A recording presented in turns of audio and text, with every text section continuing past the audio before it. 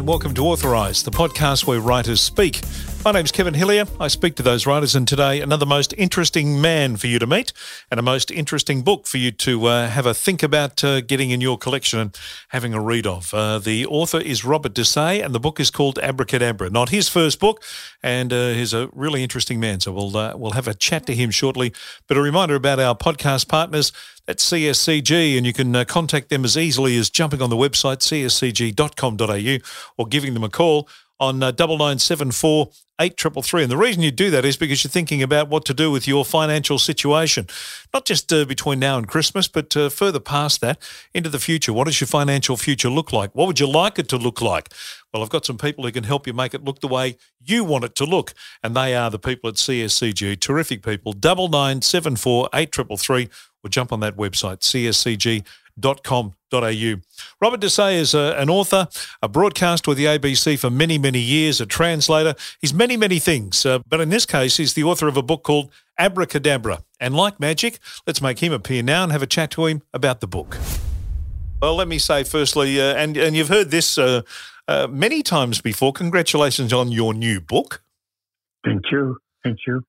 Abracadabra is an interesting title. Where does that come from, first up? I know we all know abracadabra is the magic word. Or is that the reason for the title? Yes, I just felt that each of these pieces, each in its own way, was a kind of performance.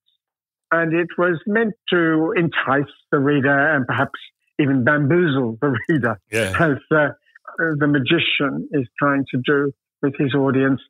I know that it's a bit of a cliche to speak of the artist as a magician, but I am trying to, I suppose, cast a spell when I write, to cast a spell particularly of intimacy with me, the writer, or the speaker. It's not true. There is no intimacy in the sense I don't know my readers, I don't know my audience. And so it's a kind of enchantment, I suppose, that I'm trying to read. So that's why I thought I will give it a magician's name, and I will call it Abracadabra. Beautiful. The interesting sort of concept here for the book is that the first half of the book is your talks. Now, your talks, from what I can gather, are written, but they're not designed to be read. They're actually designed to be performed, and now you put them into a way of being read again. So it's an interesting kind of circle of life of your actual content. Yes. Well, it wasn't easy, I can tell you. I mean, I've been asked to give talks at festivals usually, but also sometimes at universities or other places on all sorts of subjects. I mean, we've got everything from where babies come from to, I don't know, what else is there really? There is a huge variety of things. Enid Blyton, kissing and hugging. Yeah. Every possible subject, particularly about language, I suppose. But it's always so ephemeral when you give a talk. I mean, I really try very hard when I give a talk. I might spend a month writing a talk that's only going to last 10 minutes. Not 8 hours a day, but I might spend the best part of a month writing it, honing it, polishing it, and then it's gone, finished.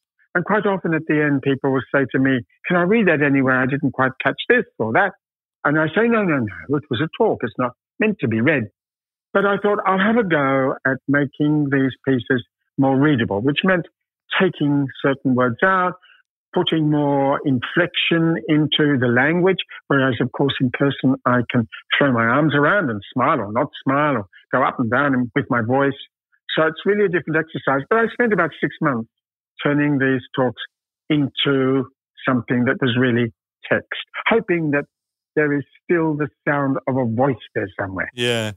Your love of books, I mean, for many years, you obviously were a broadcaster on the ABC doing the books and writing program. Your love of books, did that start for you at an early age, having a book in your hand? Well, I think it starts with your parents and it starts with primary school. I'm one of those people who believes that primary school is the most important part of your education, much more important than high school or university. It's primary school. If you've got a good teacher, if you're in a good class, that really forms you. Gives you some sense of excitement about what you might turn into, about what is possible. And at primary school and at home, in our house, in Lane Cove in Sydney, I was encouraged to read. Children did read in those days. I don't know exactly what they read nowadays, but we read books. And as I say in this book, the big influence on me was Enid Blyton. Yep. To this day, it is Enid Blyton, oddly enough, who would not have liked me and with whom I have very little in common, who formed my narrative way of thinking, I suppose you would say. Enid Blyton said that she knew the secret places that children like to go to. Yeah. And this is what I suppose I feel has come naturally to me. I have some sense, it's not learned, it's just that, of the secret places my readers would like to go to. But she also taught me the essentials of narrative. She taught me that in a good narrative, you need to run up a faraway tree, you need to have an adventure at the top of the tree, then you need to run down the tree and hurry home in time for tea. That is a good narrative. And I still think that is the most exciting kind of narrative in some form or other. And so I go to Egypt, I go to Greece, I go to Italy, I go to Russia in particular, I go to India. I go somewhere at the top of my faraway tree and then I rush home. The end of each book of mine is a going home. I'm not so good on Australia, but I'm quite good on homecoming. Thank you, Enid. And you take us to all those many of those places that you mentioned in this collection of talks and stories, and at the end you finish with a short story. Putting together the way the book flowed, was that a difficult process for you? Was that like, people talk about who's your favourite child and go, was that a bit like this, the process for you? Yes, it's more difficult than you'd think, really. You have to start out with a strong piece. I know this from radio, where I had 5 items every week. You start off with a strong piece. You have, in second place, another strong piece. You must finish with a very strong piece to leave people with the sense that, wow, that was really worth listening to this week. Your weakest piece is usually the 4th out of the 5th, if you've got 5 pieces. I don't know whether my second last piece in this book is my weakest, but always you are trying to keep people keen to turn the page. You want them to have a sense of a fuse having been lit, of the need to keep reading, to keep reading. That's not easy to do, really. If you satisfy people too quickly, they put the book aside. So, yes, it took me quite a while to work out the order of pieces. The actual concept of putting, your talks and some of your writings that you'd done previously together in the book, was that the thinking behind that, Robert? Was that I know, and you're saying in a couple of things I've read about it, where some of these things before have people have seen them, but the audience was very small. You wanted to get into a bigger kind of audience reach. Yes, well, I mean, a good audience in Australia is, let's say, at a festival, 400 people. You might get 600, you might get 1,000. But a good audience, a really big audience, would be 400 people. Well, there are 25 million in Australia. 400 isn't very many, really. And sometimes I think I've given my most interesting, thoughtful talks to audiences of 60, 70, 100. And that's it, the end. So, yes, it was a sense of wanting to complete the process, perhaps. I'm not sure. I don't write in order to do anything. I don't write in order to change the world or in order to change my readers. I write because that is what I do. Some people are architects, they design houses. Some people play football. Some people fish for crayfish. What I do is use language. And ever since I was a very little boy, and because I'm little, I was indeed a very little boy, I have loved language and playing with it. I think days are to be happy, and I've written a whole book about how days are to be happy. And language makes me happy, not just English, but a couple of others as well. So I sit down and play. That's what I'm doing. I'm playing, and I invite people to come and watch and to eavesdrop on what I say. I'm not there to make the world a better place. That's my approach. I know that some people want to tell a story. I don't want to tell a story. Who wants to hear my stories? I'm a very ordinary person. But I think that I'm fun to watch or listen to. The kind of stage performance of your works, you can hear that when you read it. You can feel it does take you to the stage, and it does take you to as if you're standing there performing it and you're losing yourself in that moment. That's clearly where the passion lies for you in this. Oh, good. I'm pleased that is what has happened, because the editor made me take out some of the things I put in, like all you people here today, those sorts of phrases, or right now here in Adelaide. I was forced to take those out. I quite like them in there because I think it gives a sense of occasion. But I'm very pleased that you think there is still a sense of occasion, still a sense of performance, still a sense of the stage. That's great.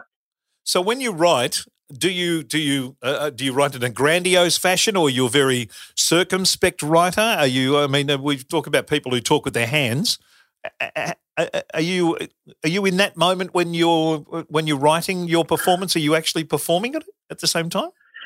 I'm hearing my voice saying things, yes, and I'm fantasizing about a reaction, I suppose. Yep. But what you've got to do is get into character. One thing working at the ABC taught me is that you need a voice. Now, it won't be exactly who you are.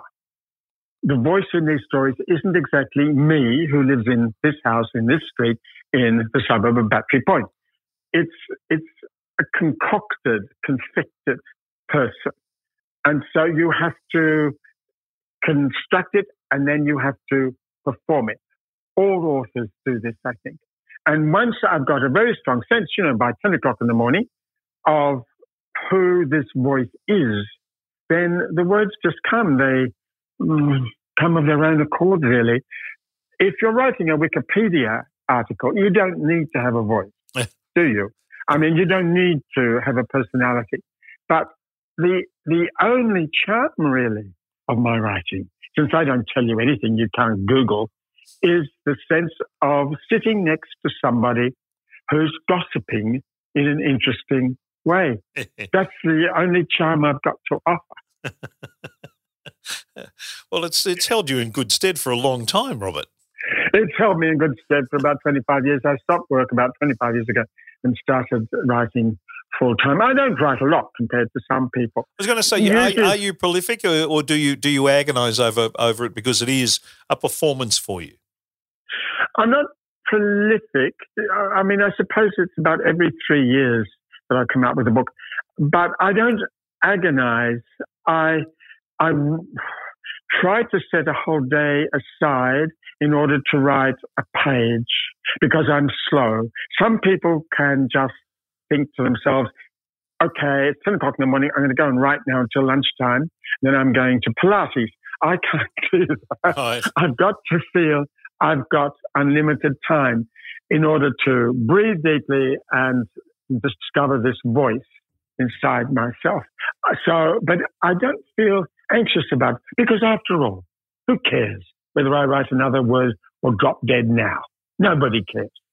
This has got to be a pleasure for me, and as a result, I hope it will be a pleasure for other people. But I don't for a moment think that anyone deeply cares.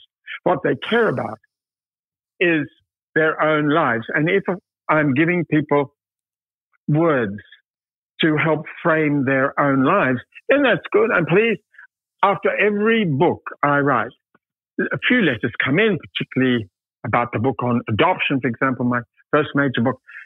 They write and say, hello, I enjoyed your book. Now let me tell you about me.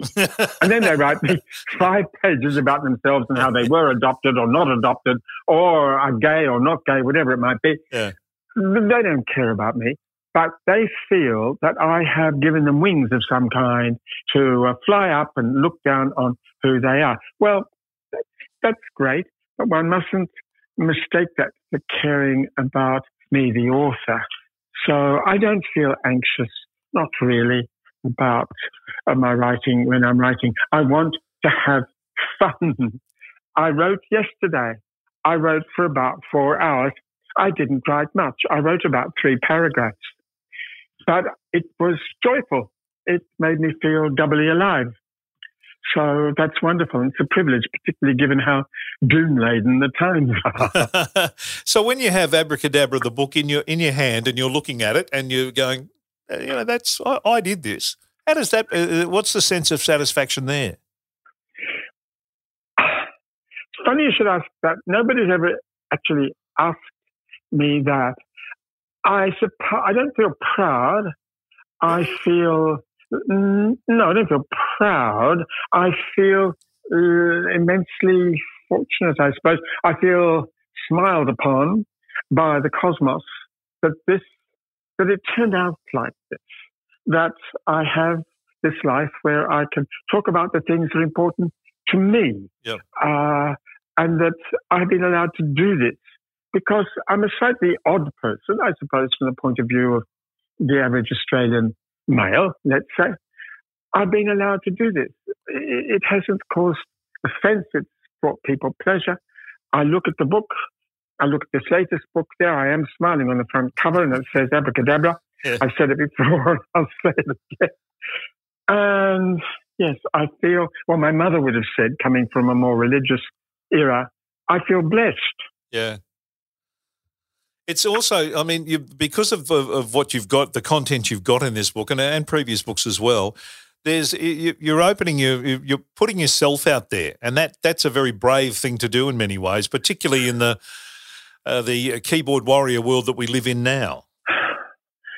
Why do you say that? Why do you think it takes courage? Other people have said that.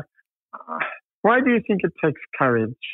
Because you put yourself out there, and the minute you put yourself out there, people will grab a number and and form a queue to tell you how little they think of you and how uninteresting or whatever that you actually are. Well, I'm not on Facebook or Instagram or any of those things. I have no social media whatsoever. So it's very difficult to write and tell me that. One woman did get my address and write to tell me she'd asked the Virgin Mary to curse me. But that's about the only really negative letter that I've ever had. People write and say, I disagree with you about this or I disagree with you about that. But I haven't had abusive mail apart from that one letter calling on the Virgin Mary. So I feel that there's something about the way that I say what I say that allows people to think, well, he thinks like that, but he is not trying to stop me thinking the way I think. Yeah. I mean, the other night in Sydney at the town hall, it was a big event. There were 800 people there. And I said that I do not agree with gay marriage. Well, it was that sort of, Wallara, Kalara, Chatswood audience, Balmain and so on, that no doubt thinks gay marriage is a very good thing indeed. Nobody cared. Everyone was happy. Everyone laughed. Everybody clapped. You've got to know how to say it, really. And there's a whole essay in this book about how I don't think gay marriage is a good idea. Yep. I don't expect any abusive mail. I usually say something fairly rude about religion. Not rude exactly, but critical of religious belief. Nobody ever says a thing. I don't think anyone feels that I'm trying to shut them up.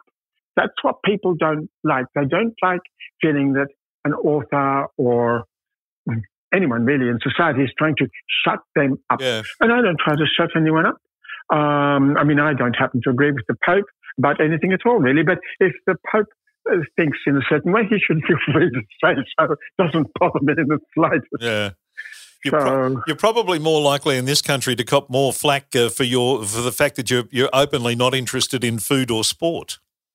Yes, well, that's right. But oddly enough, even though I'm very rude about cricket and particularly rude about football, golf, for example, pasta, that's one of the things that I have got criticism over. I do say that I don't like pasta. I can't see why anyone else would. It's flour and water. Why would you want to eat it? That's the sort of thing people write me notes about. But I don't think that I make people angry, Kevin. Yeah. I don't think so, because I'm not trying to force my view on anyone. I'm gossiping over the back fence. Yep. Yeah, there's That's what I'm doing. There's nothing intimidating about the way you present your case for whatever it is. I'm trying to amuse as much as anything. Yeah. I know that everyone's going to keep on eating pasta and going to the football. I know that it's a lost cause. I'm not going to win this one. Now, I do have a sport question for you, though, that you have to answer for me. Yeah. What's the one part of pole vaulting that you actually are interested in? The legs. Ah. I like legs, you see. Always have liked legs. I started liking legs when I was very small. I remember walking to primary school and pole vaulting displays legs magnificently. You've got to admit. So I like it. In so many different ways, because there's the running up at the start, there's the when the pole goes in the ground and they're up in the air, and then it's almost like the circle of life of legs, isn't it, really? That's right. Oh, you're making me want to go and Google pole vaulting to see what I can find. Look, congratulations on this fascinating selection of stories and talks, and the short story at the end. It's a really interesting read, Robert. You've done exceptionally well. Thank you so much for spending some time with me and having a chat about Abracadabra. Oh, you're very generous. Thank you, Kevin. I've enjoyed it. Well, thanks to Robert for his time, and I recommend that you have a look at Abracadabra. It's a very interesting read. It's different. It's very interesting and fascinating and full of some great stories, so congratulations to Robert. And thank you very much for spending some time with us on the Authorised Podcast, which, of course, is proudly supported by CSCG, who will look after you and help you guide you through the financial plan, the financial strategy, the financial ups and downs of just everyday living. They can help you with all of that and help you secure your future. 9974 8333. That's their number. Jump on the website and have a look. cscg.com.au. Hope you've enjoyed this episode of Authorised. Where you found this one, there's plenty more authors of all different descriptions, all different genres of books that we've spoken to over the course of this podcast series, and plenty more to come too, I can tell you, and some absolute beauties. Hope you enjoyed today. I'll talk to you again very soon. Till then, read a book. You never know. It might be the author that'll be popping up on Authorised.